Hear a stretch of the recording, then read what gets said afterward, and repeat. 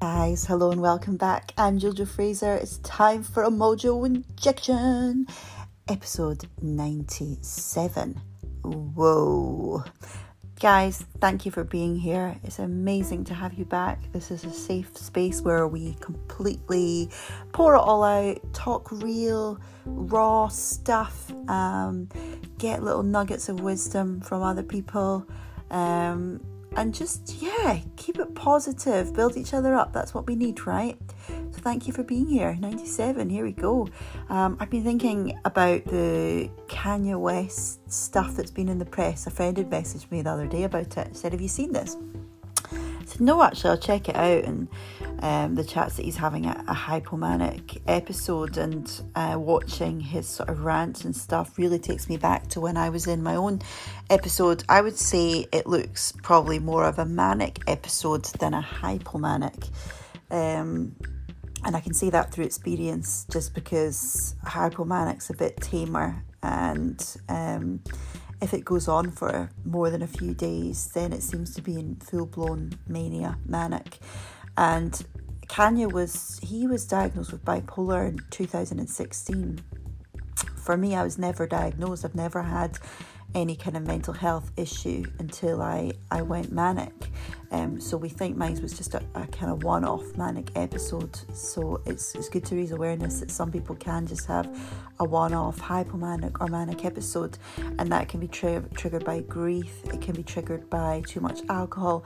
It can be triggered by drugs. For me, I think looking back, my episode was triggered by my mind being so fast, taking on far too many big projects at once, and just any stresses on top of that became too much for me. And I was also really getting into, as I said, the kind of spiritual mental health stuff, so that was really blowing my mind. Some of the stuff it felt really intense for me, so I would put that into there too for someone like me who feels quite deeply and is really intense. Too much excitement with a really fast schedule was just too much.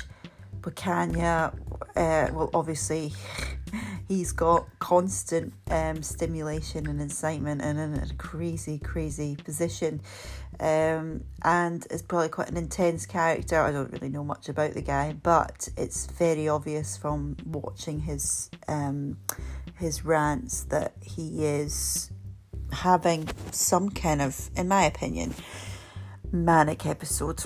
Other people have different opinions. I'm going to be interviewing someone who believes alternative stuff around labels such as manic episodes and things like that.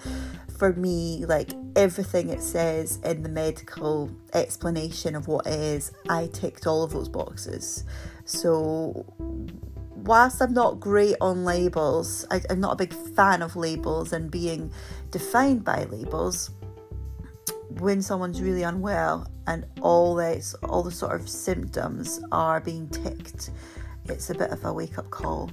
For me, there's still stuff that I need to do. Like, there's a podcast I recorded from a hospital bed where I was really paranoid and delusional. I've not deleted that. I'm not taking that down. I've yet to listen back to it. But if you want to know what a manic person sounds like, hook up my podcast with the one about Caroline Flack. I was really unwell at that point in time.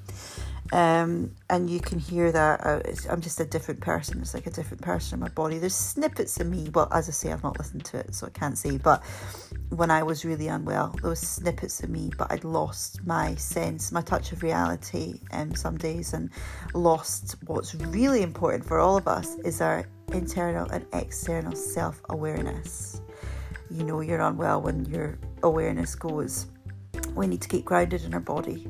We need to have a level of clarity about what's right and what's wrong, and what can be said and what can't, what's sharing too much, all that sort of stuff. And I'd lost that. I was just, I was a rocket, just exploding everywhere. I've been thinking about that, but just to remember as well to judge less, because so many people will just be like, he's a lunatic. No, he's really unwell, in my opinion, because I've been there. So yes, so that brings us on to some more research this week with Susan Watson, who had a pretty traumatic childhood, and she thought that she was broken and couldn't be fixed. She thought she was made wrong, which, it's so sad thinking of, that critic that can tell us this nonsense. We've all got this inner child in us, and this is a really interesting discussion about clearing anxiety, clearing emotions, clearing trauma. Susan is really, she shares a lot of insight. I really like this discussion. To quote Susan, she says, well-being is the whole picture. To be given an opportunity to live your best life through taking care of your mind, body, emotions and spirit. To feel complete and function and enjoy life. Function and enjoy life. Hear me here for what I was just saying. And reach your full potential. It is to have choices and feel good about life in every way. And that to me as well does involve clarity. It's being well, it's being clear. So for me, I was really, really buzzing at the start of the year. Now I'm going from buzzing to balance, but I want to keep a bit of the buzz, the healthy buzz, but not the extremely off my face buzz. And if you go to mummyjojo.com, I've put a blog at the start. There's a little clip in it and there's just, so it's the first blog you'll see on mummyjojo.com, and speaking about Susan and her discussion, and it says I'm singing on my bed, I'm so excited, and that was me. I was absolutely off my face. I'm starting to get really, really manic then, and I was just so high on life. So Susan trained in mental health first aid and applied suicide intervention skills. She works mostly with anxiety, unhelpful emotions and past trauma.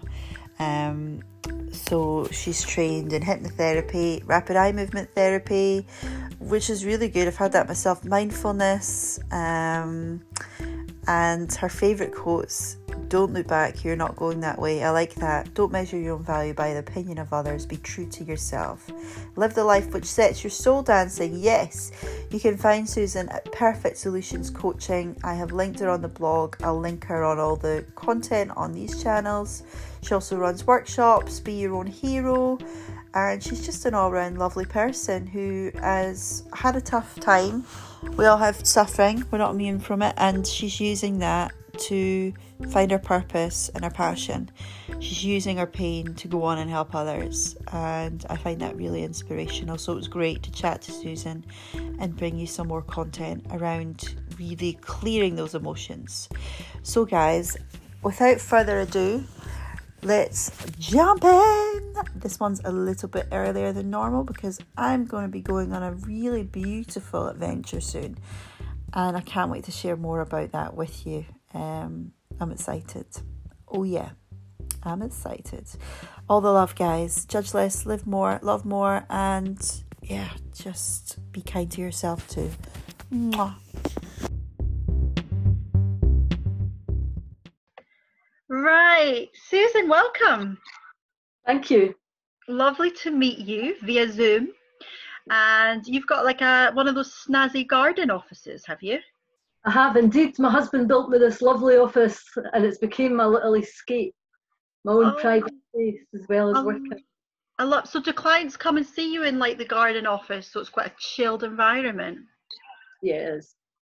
It's really nice. It's 2 glass walls, nice blinds, comfortable chairs. Everybody comes in and they just think, what a really nice space this is. Yes. It's important because if you're going to be having like deep conversations, and I guess as well sometimes from what I gather chatting to a lot of people is when you first go for a session, it can be quite overwhelming and scary, can't it? The way I work, it's a bit different from people, is that, how can I explain this? It's not actually a lot about talking. Mm-hmm. So when people come to see me, I'm very much what you see now. Mm-hmm. It's very, I don't wear formal clothes.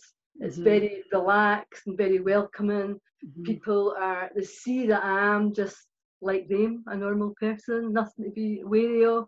Yeah. So it's all about making people feel relaxed. And then, yes, they can talk to me if they really want to share. But most people really don't want to sit and talk. Because what I've found is that a lot of people have been through talking therapies before they come to me. Uh-huh.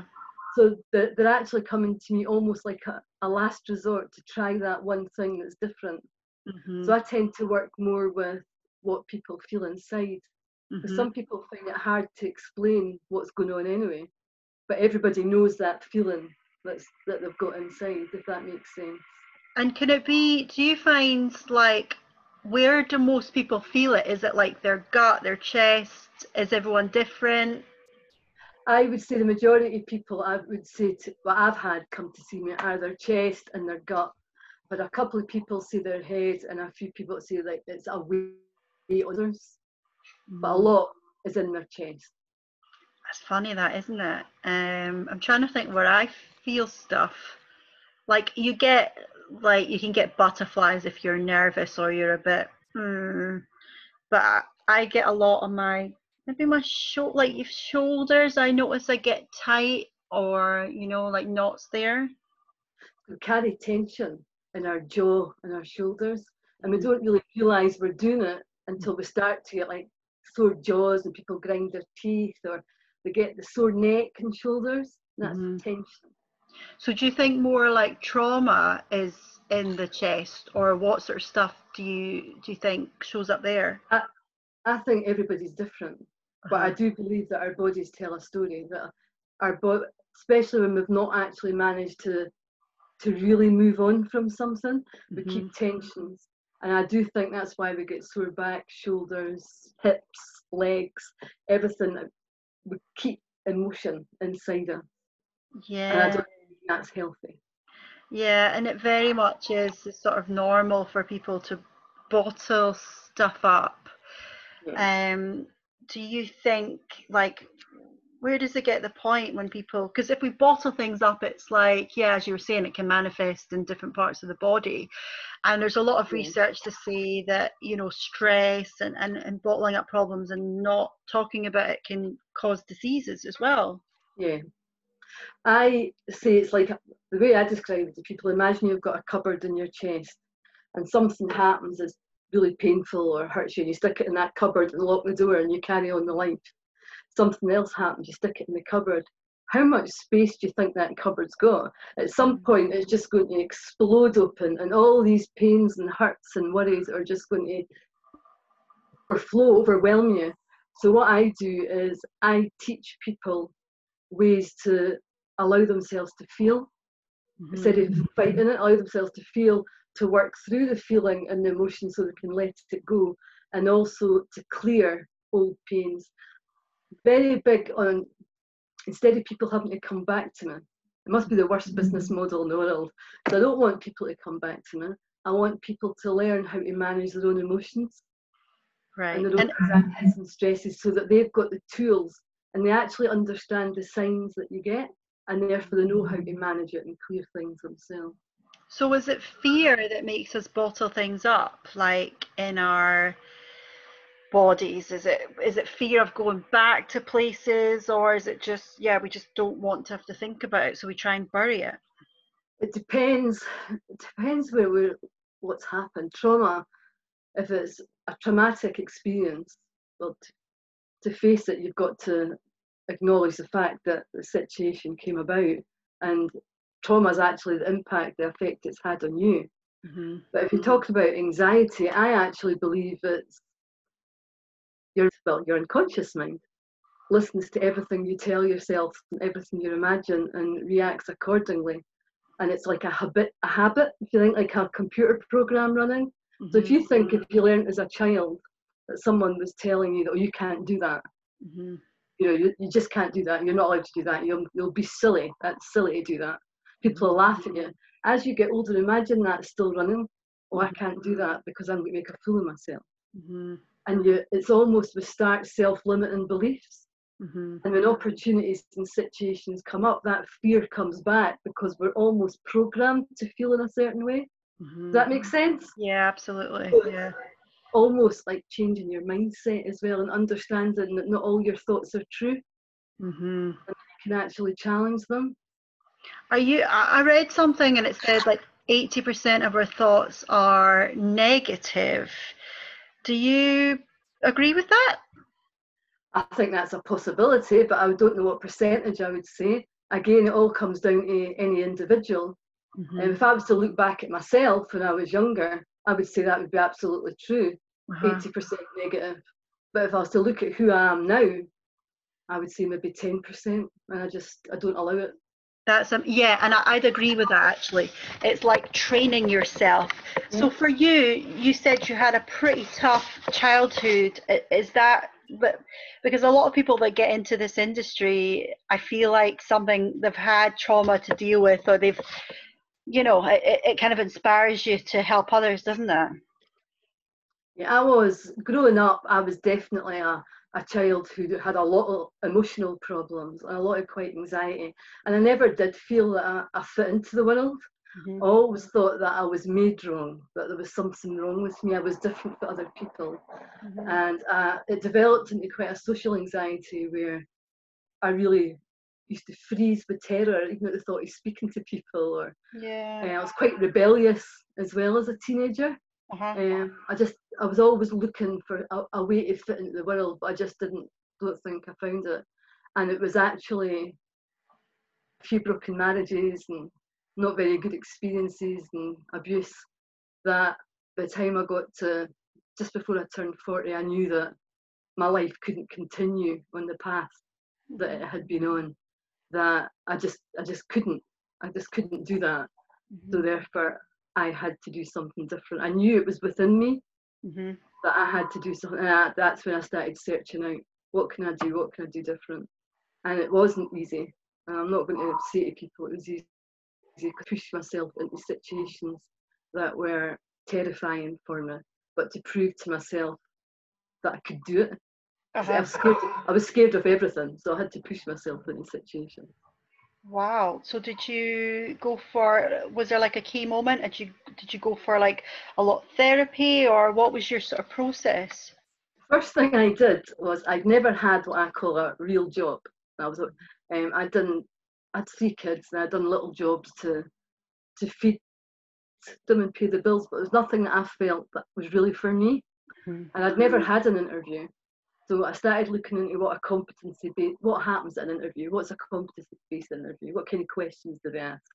And I started sort of practicing how I would answer that. And I went for my first interview just before I turned 40 for a call centre in Edinburgh, and I got the job. And that for me, because it was a 3-stage interview, for me on my first interview, for somebody to have faith in me, best gift in the world. Not only did I manage to do an interview, somebody actually trusted me, and that was huge, absolutely huge. And I stayed with that company for 10 years, and I will be forever grateful for the opportunities that they gave me. Amazing. Because that was the start of my life changing, without a doubt. And then what happened from there to get you to where you are now? I very quickly became a manager in there, and they sent me on a course for mental health in the workplace. All the managers were meant to be good on this course, but as what happens, sometimes budgets run out. So I was the only one that had actually been on this course. So I became point of contact for mental health in the workplace. So all the things I was helping with other people, I was doing on myself. And then I went for a stress management course, and I was working in stress management for myself. Then I trained in CBT, and as I was training in CBT, I was doing all this cognitive behaviour therapy on myself. And I just kept going on different courses while I worked on myself. And while you're training, other therapists just practice on each other. So it was almost, I think I cried through every training course that I went on, because it was just clearing out all that stuff. Wow. So my therapy was actually training. Wow. That's amazing. A different approach. Wow. And you just found it like so powerful. Yeah. And even, now, I'm a totally different person to what I was back then. When I look at who I was and the fears and the decisions that I made in my life, it's like it was a different person, absolutely different person. Very much aware that anxiety is a normal reaction, and it is a normal reaction. You can get healthy anxiety too, so that everyone in life will experience anxiety at some times. But I recognise it when I start to feel that now. And luckily, when I do start to feel it, I have methods and tools that I can just get rid of it right away. So I still work on myself as I go, if that makes sense. Yeah, like, so do you think it's the clearing techniques that were the key for you? I think for me, I was carrying things from when I was a little girl, for me personally. And somewhere deep inside me was the hurt and pain of a 4-year-old, 5-year-old. And I do believe that everybody has an inner child anyway. And I obviously had a really unhappy, sad one. And it was actually during a hypnotherapy session that I was getting trained in, where we were doing inner child work, and they took me back. Not really took me back, but they made me think about being this age again. And I wasn't in it, and I just sat and I cried and I cried and I cried. When I say I cried, I sobbed like a 4-year-old. I mean, really, the chest rattling sobs children can have. And it wasn't, maybe about 10, 15 minutes later, it was almost like it just stopped, and I felt like I had faced my worst scenario. That whatever it was time to move on. And I could move on, because whenever I thought of that little girl after that, and I know it sounds really strange, I could picture her face with a smile instead of sadness. Oh, that's amazing. Your mind does believe everything you think and tell yourself. Changing that picture in my mind, I've changed the way I see myself as a child. Okay. But so, like, do you think we need to all connect to that inner child? Like, because I think from experience, when I got into meditation and did my mindfulness course and took things deeper, that I felt more, because they put you through processes of, taking your mind back and like pour all this love and good vibes on that. It's some people find it quite hard, though. It's not easy, but just to try and think, right, why did I think of these things like I'm not enough, I need this to be happy? Or you think back to that child, and it's like, the freedom and all the sort of positive words, where play is so natural and we're so innocent, and it's just like. Now, I wouldn't tell someone they had to do that. I would offer the option to do it, and if they wanted to go through an inner child experience, I would help them with that. I would tell them, because this is what I've found, is that most people who do experience this can get really quite emotional. And as long as they felt that this was a safe environment, and that they were happy to do that, then I would most certainly do it with them. But I would always leave that choice with the individual in front of me. So it's always their choice. It's always their choice. Yeah, but do you think if you're able to, it's really, really beneficial to go back there? Yeah, I personally do. I know from what it's done for me and other people that I've met, it definitely has. Because a lot of the negative way we view ourselves comes from when we are children. And normally what other people said, rating our own value and what other people's opinions are, when who's to say, it's just their opinion, and these people probably had their own problems, and they're installing that on us, and why should we carry that for the rest of our life? Yeah, it's really crazy to think that. I mean, as a mother of 2 young kids, like every day I'm like, thinking about what I say to them, and like really trying to be so positive, and not to the point where they like have a massive ego, but do you know what I mean? Like making sure they know they can do what they want, and they deserve to be happy, and like try and talk to them about why people can say negative stuff. But at the end of the day, I'm not there all day when they're at school, or I can't control other people.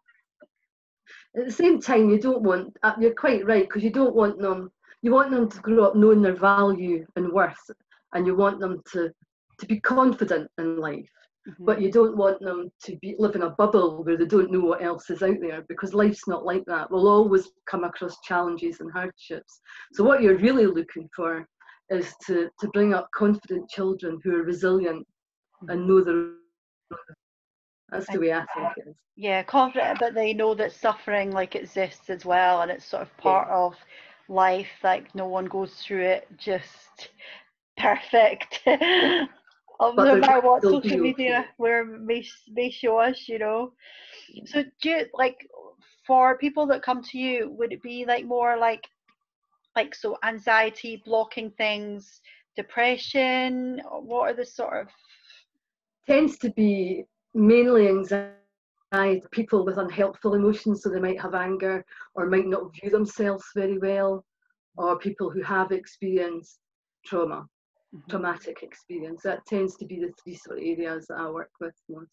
yeah? Have But you when I first started, there was things like weight loss and all these sort of things, but I've narrowed it right down to the anxiety, the emotions.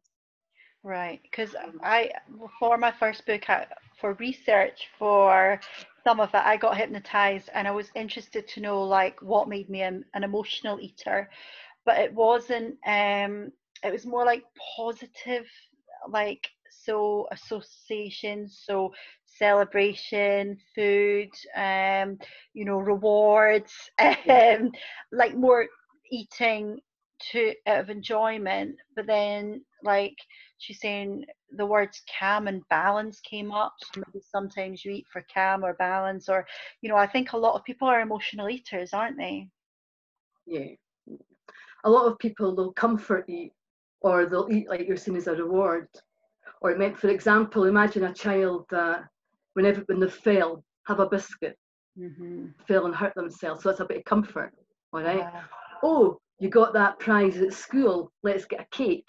Do you know what I mean? Uh-huh. And that's how all these things get instilled.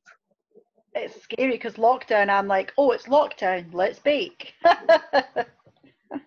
I don't work a lot with hypnotherapy now. I do use guided meditations and a little bit of hypnotherapy, but it's more like the mind and the body, and it's almost like rewiring, retraining the Hmm. brain, really, the way I work. Yeah. Use EMDR, eye movement, these sort of things. What was that, sorry? It's an eye movement therapy, EMDR, Uh-huh, yep, uh-huh. and bilateral stimulation, so you're stimulating both sides of the brain. So I work in a sort of, I use fun methods Hmm. rather than just sitting talking over and over again. It's actually almost like coming to a workshop and we're both doing exercises and thinking about things and changing the way the brain processes information. So Because I work a bit different. that's amazing. And do you think like that sort of stuff really moves the brain from being in that kind of positive, like negative and the limiting beliefs and all that sort of stuff, and just starts to open it up to become more positive? I think it changes your emotions. What you tend to think with a lot of what I do is you think about what the issue problem is and how that makes you feel, Hmm. and then where it is in the body and Hmm. how strong it is. And then what we do is we almost replace that with something more positive. For Hmm. example, I had a young child come to, well, 12-year-old come to see me with a fear of storms and loud noises. And we replaced that with his positive feelings about what he really enjoyed in life and what lifted his spirits and made him feel good. So Uh-huh. you almost swap them over so Uh-huh. that, and now you're talking about within an hour, his list of fears that he has, he doesn't have them anymore because now he just feels really good. That's great. And that's the That's same with trauma. You do that, you just think of the trauma. You have to have a powerful sensation of something, because it might be like the love of your children or something that really sets you on fire. You can replace the negative feeling with that very that's quickly, quicker than you think. That's amazing because so many people will be struggling and just like I speak to people and they're like, "Can you recommend someone? Can you recommend someone?" And then you maybe chase them up and you're like, "Did you go?" But there's that fear of like, "Oh, I don't want to tackle it," or there's still a bit stigma there around this stuff. And I'm just like, no, like let's just normalize this stuff. You deserve to be happy. You deserve to feel well. Well, a lot of the people that come to see me with trauma, I don't even know what's happened in their life. I don't know. I don't even know why they came to see me. All I'll say to them is, whatever it is that's happened, it's brought you here today. Hmm. Can you feel that in your body now? And they'll say yes. And I'll say, well, let's work with that feeling. And it's changing that feeling and the emotional reaction to that feeling, which actually, because you can't change the past has happened, but you can change how it makes you feel. And that's the way I work. So a lot of things that I work with, I don't even know why people have came. They don't need to tell me, because it's what's inside that we're changing. Right. So it's not like they have to say everything and go back to whatever. And some people forget. Like, can some people forget what the trauma was, but they just know, I've spoken to people and it's like, yeah, they don't know what happened, but something happened. What can there's a saying, and I believe it's absolutely true. What the mind forgets, the body remembers. I like that. What the mind forgets, The body remembers. So you know something is, you feel it, but you don't really know the details. You just know something, and you just know how it's making you feel. That's why I work a lot with the feeling and the emotion inside. Our body, it's just crazy how our bodies are connected. And do you think, you've got physical, mental, emotional, and spiritual. Do you think the 4 of them are as important? I think they're all like that. They all impact each other. They're all intertwined. I don't believe there's mental health, physical health, emotional health. I think they're all together and they all influence each other. If you think that if someone comes to see me, I show them acupressure points, how to make a body feel safe. So your hands, for instance, and your heart, and it calms you down. So if you think just by touching your body, that sends a signal to your mind and says, do you know what, I'm safe? And it'll calm anxiety down, because you're feeling back in your body as well. And your emotions are all interlinked. So to me, there is nothing separate. It's all together. Very much so. Yeah.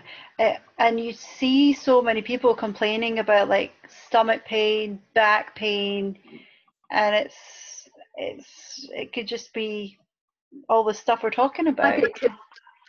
I do workshops for children as well, and adults, but I do it for families, parents with children. And what you would generally get from, because it's ages 3+, is little kids talking about maybe a sore head or a sore tummy. You'd very rarely get a little child coming up and saying, well, I want to talk to you because I've got anxiety. Do you know what I mean? They don't know what it is. They just know that they've got a sore stomach or they feel sad. Do you know that kind of and can you do the same with kids then, where they don't have to talk about anything, they just point to where they feel? Well, everything I do is really about feelings. Kids, I don't expect kids to tell me either, and I make it fun. I mean, my EMDR one, can you imagine a child how much they love this? So it's a little stick with a red thing on it. And that's what I get them to follow with their eyes. They love it. Everything's playing, or playing with a beanbag. Or I've got finger traps where your finger gets trapped in anxiety. It's all playing. But what the kids don't realise, as they're playing and having fun, we're actually activating certain bits in the body and the mind to help calm them down. So even with adults, I think play is good for adults as well. Life's too hard, too serious. We need to not take ourselves. Yeah, I always say, like, if I ever feel myself taking myself too seriously, I'm like, snap out of this. Like, this can't happen. It's easy to slip into it. The key is, I guess, recognising when it's happening and being able to do something about it.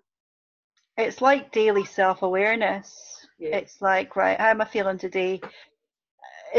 Are these thoughts serving me, right? If not, what can I do about that? How can I lift my mood? How can I get out of this? Or even just thinking, right, could it be hormones? Could it be like that time of the month? Or, I've had too much of this or not enough sleep. Like, just to put some compassion into it, so that if you are feeling like the inner critic is taking over your day and you don't have that get up and go, it's just sort of, right, okay, maybe it's just one of those days, but we don't have to write the whole day off. That's exactly what I say to people all the time, that you've got to treat yourself with kindness, compassion and patience, what you would offer other people, because we don't treat ourselves in the same way as we treat other people. So if we just pause for a minute and remember, do you know what, we deserve this caring time as well. Yeah, I think that's really important. Yeah, We can expect too much from ourselves and yet give our help and support to other people. and we've got to remember, do you know what, wait a minute, we deserve a little time too. It's so important. I mean, have you dealt with anyone, because for me, for the first time, I learned about the highs. So when you can get like hypomanic or manic or anything like that, I know that's like a full-on mental health problem, but have you dealt with any of that, or have you come across any of that? Well, yes, but what I tend to do with any, I also work for the charity Anxiety UK. Mm-hmm. So I do certain assessment forms for levels of anxiety and depression.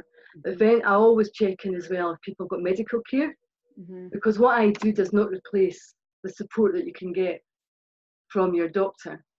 Because I recognise that anyone who has, for example, extreme highs and lows or psychosis or anything like that, they need medical care.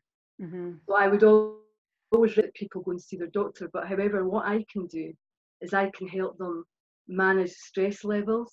I can teach them ways that they can recognise what's going on in their body. So it's almost complementary. They can go for the medical care, but alongside of that, I can teach them other skills and ways to look after themselves. Because I think when it's like the mania and the psychosis and stuff, people will lack self-awareness at that point. Yeah. Because I wouldn't work with anyone who is actually in a psychotic episode, because they really need psychiatric proper care. Because I would look on that with the skills I have, I could potentially be putting that person's life at risk. And I do that. I would always make sure that they had the proper care, and I would be happy to help alongside that. What could happen in terms of putting someone's life at risk? How do you mean? Well, one of the questions that I have is I do talk about risk to suicide.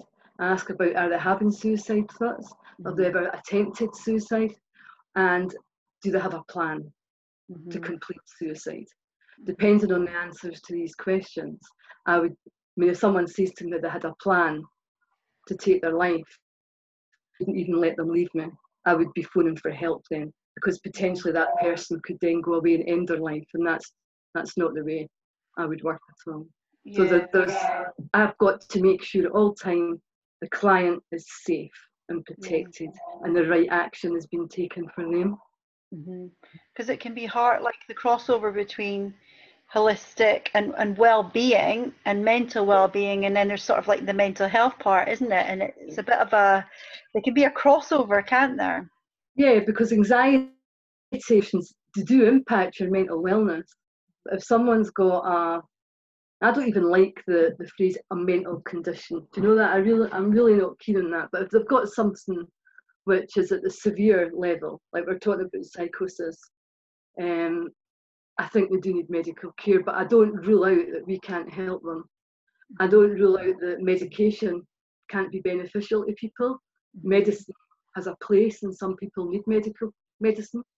But however, I don't think it's for everybody. Other methods can help people. I just think you've got to look at the big picture and all the options there that are right for that person. I personally would like to see the kind of work that I do and the other therapists like me and other coaches who work with anxiety and depression to be more accepted in the bigger picture, rather than just the NHS and the medical care is quite a small world for the methods that are used, and it would be lovely to widen out and other options reviewed. Oh, I think we definitely need more stuff like this. Because there's so much demand and people need help, and as you say, as long as they're not in a really serious psychotic state, or where they're not able to really process stuff, to have this is like so useful. It's essential, and it could actually save lives. It could work the opposite, I was going to say that if they're not in like a full-blown sort of psychotic state or manic state, you're giving them an opportunity to understand their mind and body more. You're giving them an opportunity while they're more level to learn skills to look after their well-being. And people who experience that, they can, if they get an opportunity, as long as it's not too instant, they can recognise signs.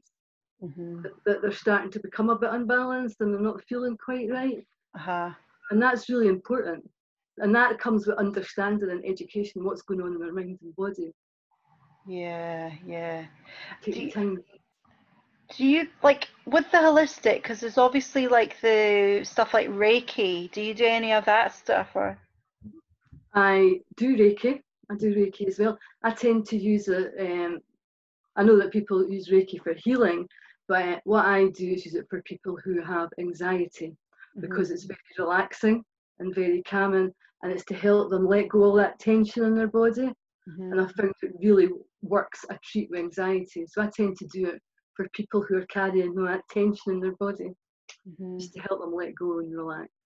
Do you feel energy then? I feel it in the sense we are all energy. I've no doubt at all we are all energy. And when I do Reiki, where I tend to feel it is in my legs for some reason. I feel it in my legs. But you just need to rub your hands together and do that, and you can feel all the energy in between your hands. I did like an energy course, and I actually felt it quite overwhelming. But when I was starting to dabble and go for Reiki myself, I remember finding it like there was one place I went and I found it like really overwhelming, and she used crystals and stuff, and I saw these white. I was scared to open my eyes because I saw this like white flashing stuff. You get a lot of people saying that they see different colours and things like that when they're getting Reiki. Yeah, what is that all about? Energy. I mean, colours are meant to have different meanings. Like green, I'm sure green's meant to be healing. So there's different things. When I one of the methods that I use is called a kinetic. So when people feel this feeling, whatever it is in their body that we don't want, we give it a colour. It's actually like we're pulling it out. Now that must sound really strange to people, but it actually works. And I use that with almost all my clients. And the amount of, I don't know, emotion that people can just release just by stretching it out. So there's so many different things out there, and your muscles, your body tells different stories by how it moves. There's all different things. I've had some people say that with Reiki that, well, someone wrote to me, one of my readers, when I said I'd gone for Reiki, and she said, oh, careful, because you get a lot of spirits and like spirit guides and all that sort of stuff involved. Like, what's your thoughts on all that? There's different Reiki practitioners, and I've heard people talk about spirit guides. I personally don't work that way. I use Reiki, and the way I always work is a way to release anxiety. So I guess it's your intention.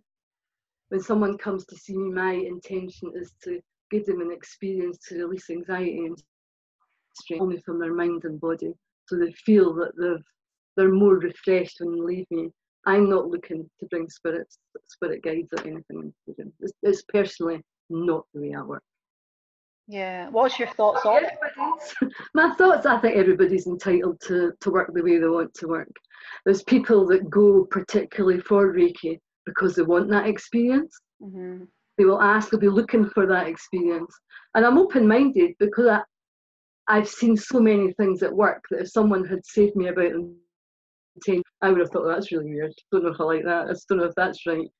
But the more I discover, the more I see things are working that a couple of years ago I would have thought, well, that's too weird for me. So just because it's not right for me doesn't mean it's not right for other people. Yeah. I'm not the know-it-all. Yeah, it's just like the day I was like seeing all the white stuff and I was like, wow, what is this? Like, what's going on? And then like speaking to a lot of people and then some saying, oh, they felt spirit guides or they felt like angels in the room. And I'm like, what? I've heard that. I've actually heard other Reiki practitioners saying that they felt there was a spiritual being, if you like, in the room helping them and healing. Yeah. I've never experienced that myself. Maybe I've just not got that gift, whatever it is. But it's not, I've got to say it's not what I'm particularly looking to work with anyway. Yeah. Because yes, although I work with energies, I don't think I'm necessarily like what you would call a chill worker. That's not really Although I do think your spirit's really important and your beliefs are really important, I don't class myself as a spiritual worker. Am I getting in your head and let's get it started? Do you feel like meditation has made you more of a sort of calmer person? Like, how would you say that's changed your life? I think what's made me a calmer, happier person is knowing myself better more than anything. Because when I look back, it was almost like I didn't really know myself. I was just going through life every day, just whatever was happening and just reacting to that.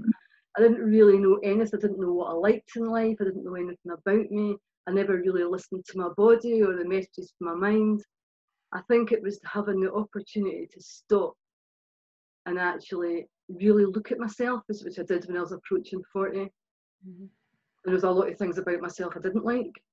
And then it was recognising that even although quite a lot of trauma things had happened in my life, which left me feeling that I really didn't like myself, that I was going to take a bit of responsibility for that.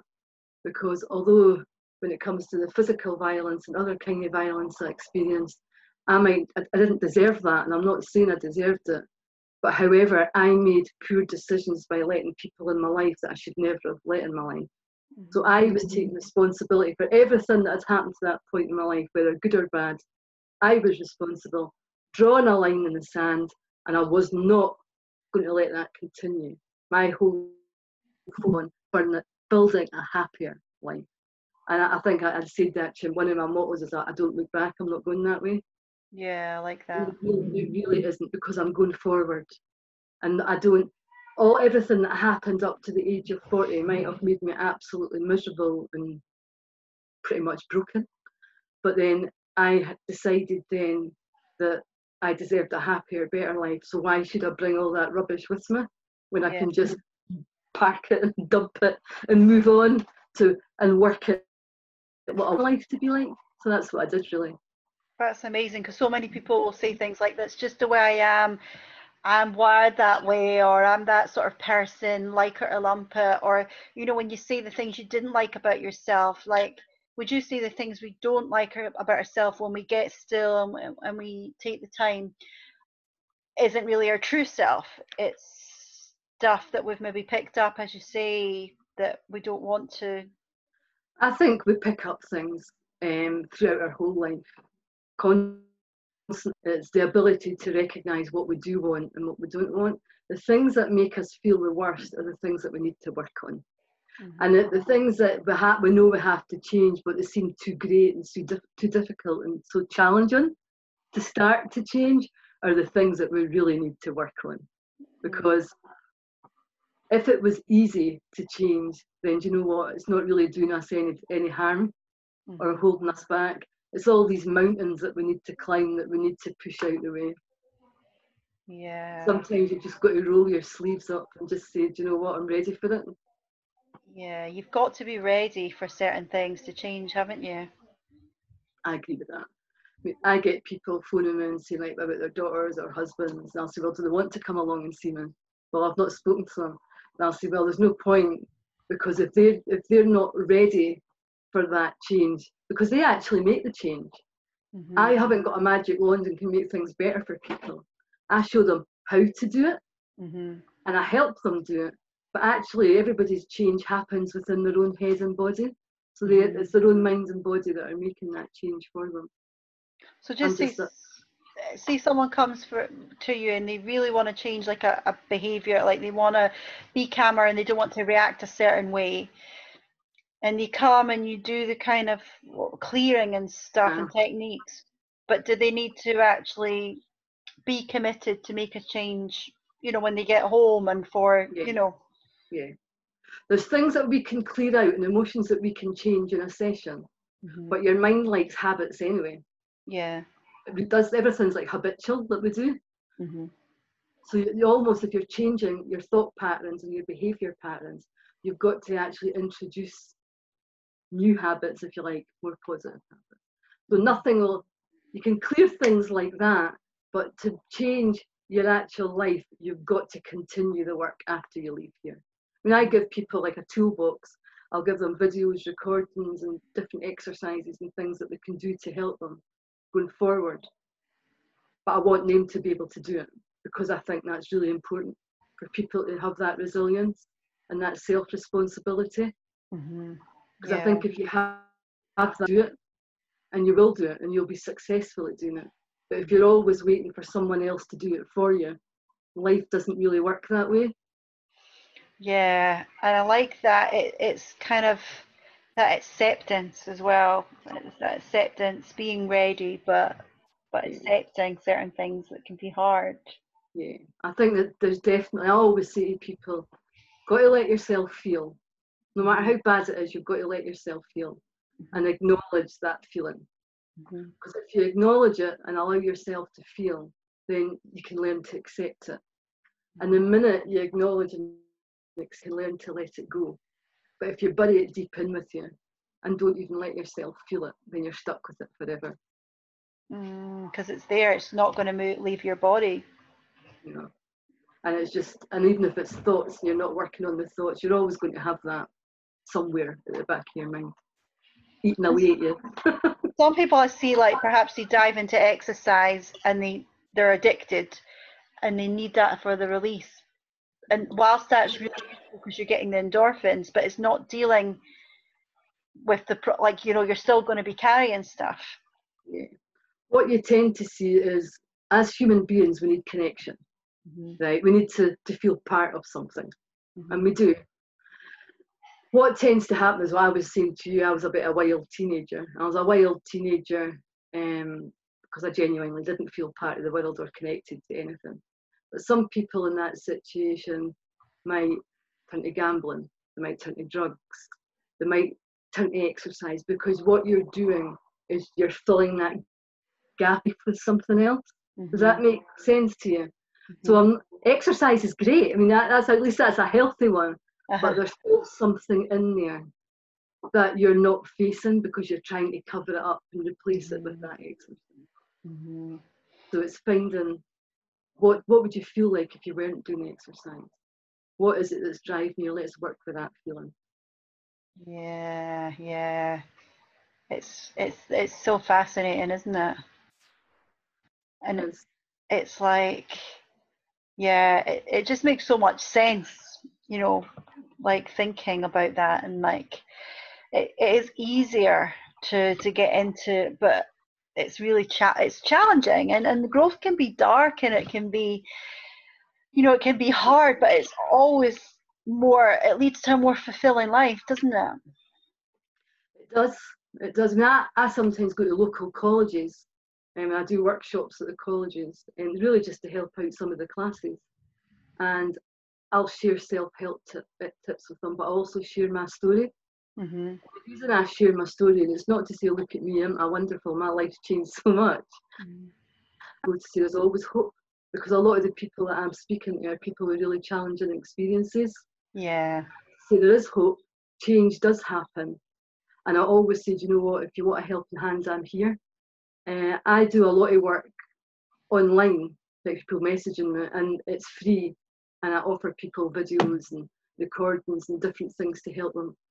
Because I think that's important. I need to know that people realise that they're never alone, and they've not to feel alone. And that probably is my number one priority, that people know that things can change and they're not by themselves. And it is amazing, because when you say, you know, you carried that belief that there was something wrong, you were broken, you know, it couldn't be fixed. And then it does give hope to people that, you know, because I used to worry about that when I was doing a lot of sort of positivity, you know, motivational stuff. And I didn't want people to be like, oh, it's easy for you to say, you know, because people would make judgment, or her life looks fine. So actually, when you are vulnerable and you share your kind of your hard stuff, because nobody's immune to this. Talk to these students at the college, and when I first walk in and I've got my bag and I've got my trousers on and my work t-shirt, and they're like, look at her. right there. I wonder what she's coming to share with us today. And then when I tell them my story, you can see the faces change. Yeah. I've had them coming up at the end of the class and stuffing notes into my hand, right? Oh, Saying, you've just changed my life. yeah. Like that. I mean, I've actually got a little box with their notes in it because it's amazing just to talk to somebody for even 15 minutes to share that, see that experience you've had. It doesn't need to mean that your whole life's going to be like that. And it really doesn't. People need to know. Not to write themselves off. And you get young people who do write themselves off. And that's what I want to say to them. Don't do it. It can change. You have a choice. And you can get help to help you make that choice. Yeah, and it must be so empowering. Like, you've come through so much, and you know, you can get up and say, well, I can do this, and I can help people as well, and help to change that around, you know. It's certainly my passion, that's for sure. It's certainly, I would like to say that I wish I'd been able to do it years ago, but the point is I wouldn't have been the person to do it years ago. Yeah. I had to experience the life that I experienced to bring me to where I am today. Yeah. I wouldn't be who I am unless I had had the life that I had. And without that, I wouldn't be able to help people. So I'm actually very blessed, and I have no regrets at all for anything. That's an amazing thing to say. And this year, you know, you were saying it's been quite busy with understandably, and do you think that's just the craziness of 2020? Yeah, it certainly got busier in the last few months. I was doing a lot of online things for a couple of months for people. But since I went back to face, I've had a lot of people messaging me. A lot of people they will see you over Zoom, but they prefer face to face. I think it's for the human contact as well. And do you think, is anxiety related to COVID, or do you think it's people haven't had the time to sit with their emotions? I think it's mostly people who have always had anxiety, but I think that we live busy lives and they live busy lives, and perhaps have not slowed down enough to actually realise the impact it's having on them. And because we've had to slow down, they're realising just how much anxiety and concern that they actually are feeling. So they're like reaching out and saying, no, I don't want to live with this. It's true, like when things are so fast and it's almost like, you know, there's not time to deal with this, but it's important. It's really important. I always say that to people about making yourself your own number one. It doesn't matter who's in your life, your elderly parents, your children, your work, whatever, you've got to find time just for you, because you need that time to recharge your batteries. And if you don't, you'll be running on empty, and then you won't be able to help anyone anyway. So you give yourself that time for self-care. What tips would you give people that, in terms of trying to slow down, how can people slow down in such a frantic world?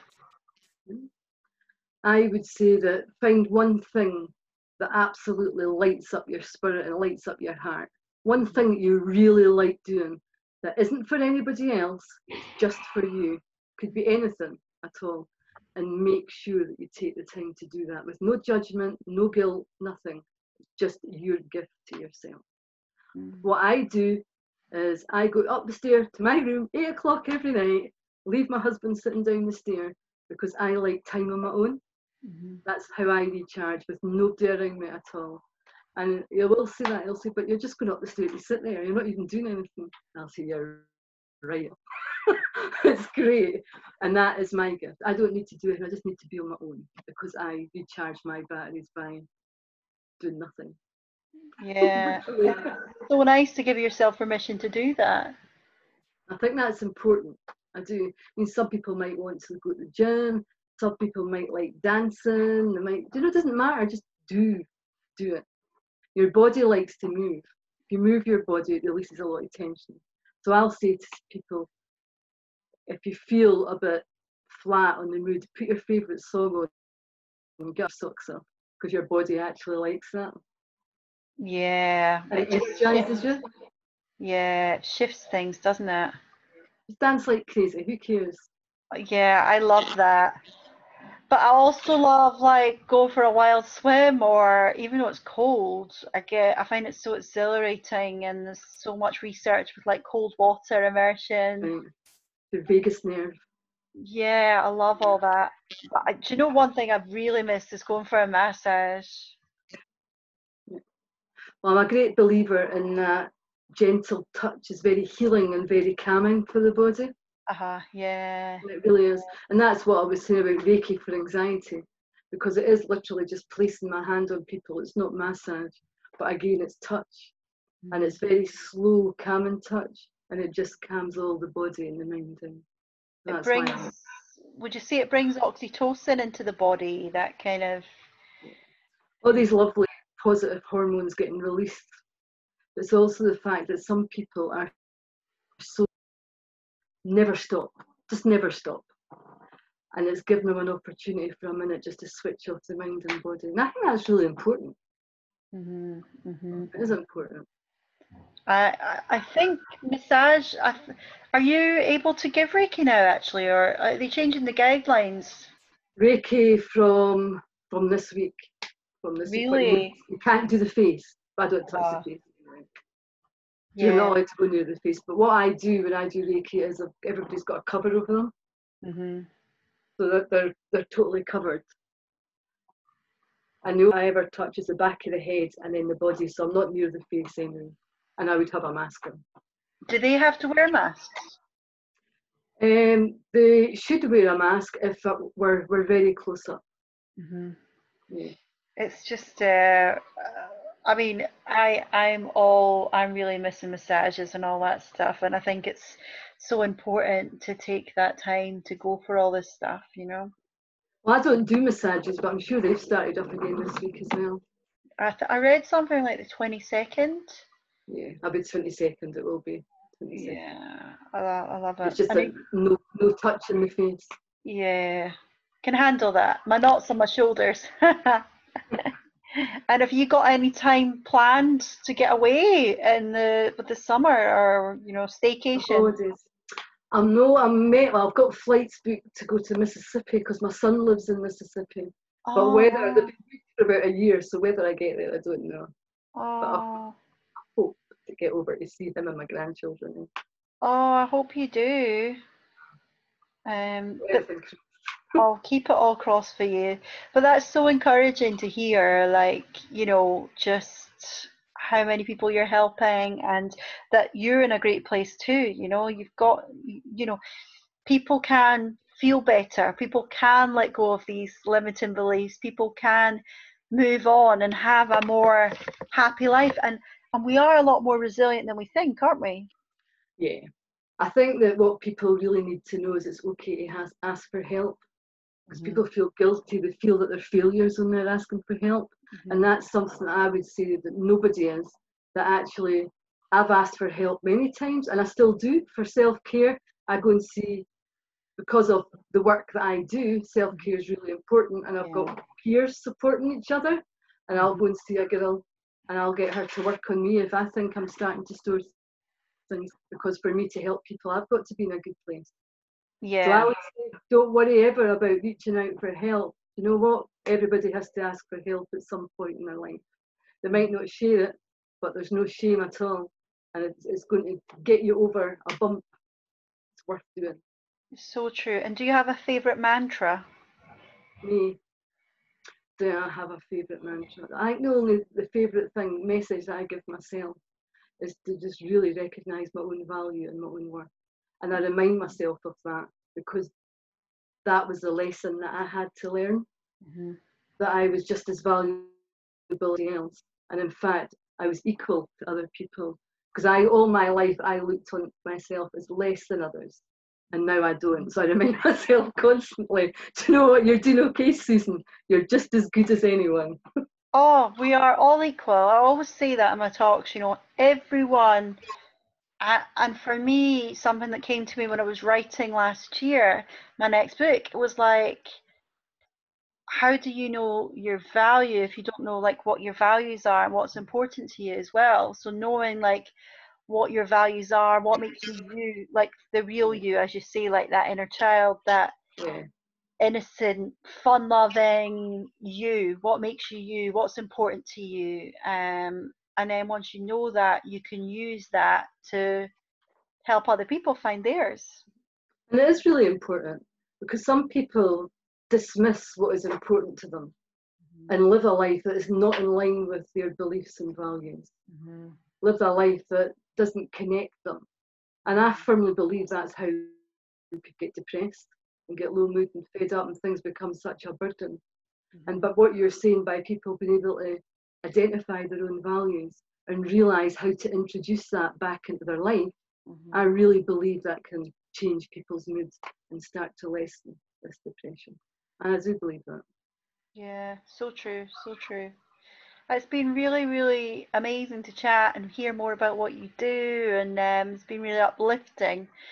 For people that want to contact you, and we'll put stuff on the blog, where do you want them to go?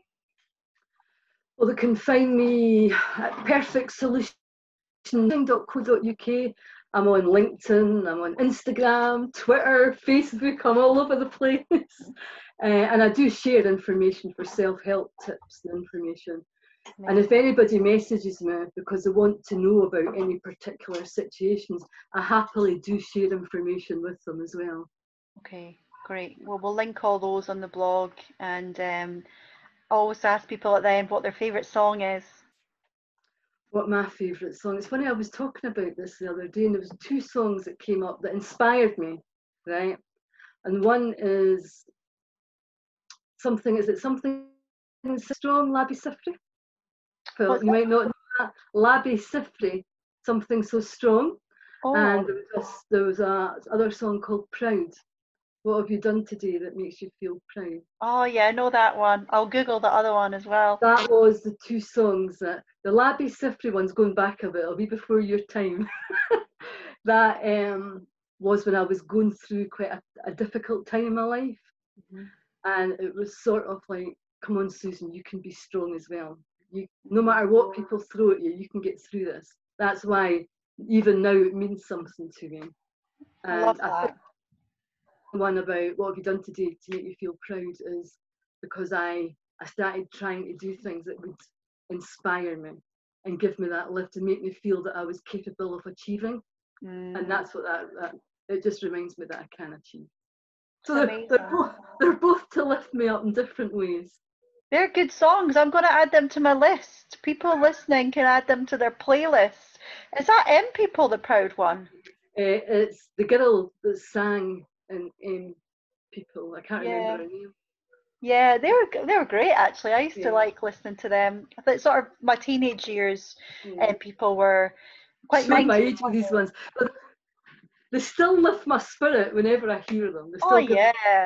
There's tracks that just really, really are great for the wellness, aren't they? Great for the mojo, as I would say. Yeah, that's right. Oh, well, it's been so nice chatting to you. So thank you so much, and keep helping, keep inspiring. Just keep up the amazing work. Well, thanks very much. Thank you. No worries. A really nice discussion, and I always say to people, like, just think of one thing you did today to make you feel proud, one thing that gave you a boost. If you're having a tough day, you're stressed, you're not quite yourself, just focus on the one thing, focus on the positive thing. And what have you done today to make you feel proud? Hey ho. What have you done today to make you feel proud? I'm sure you've done something. The mind can be so critical, but just give yourself some kindness, and give other people some kindness too, because you never know what they're going through. What have you done today to make me feel proud? Shoot. I used to love listening to that. Blast from the past. Guys, all the love to you. Be kind to yourself. Be proud of yourselves. Mwah.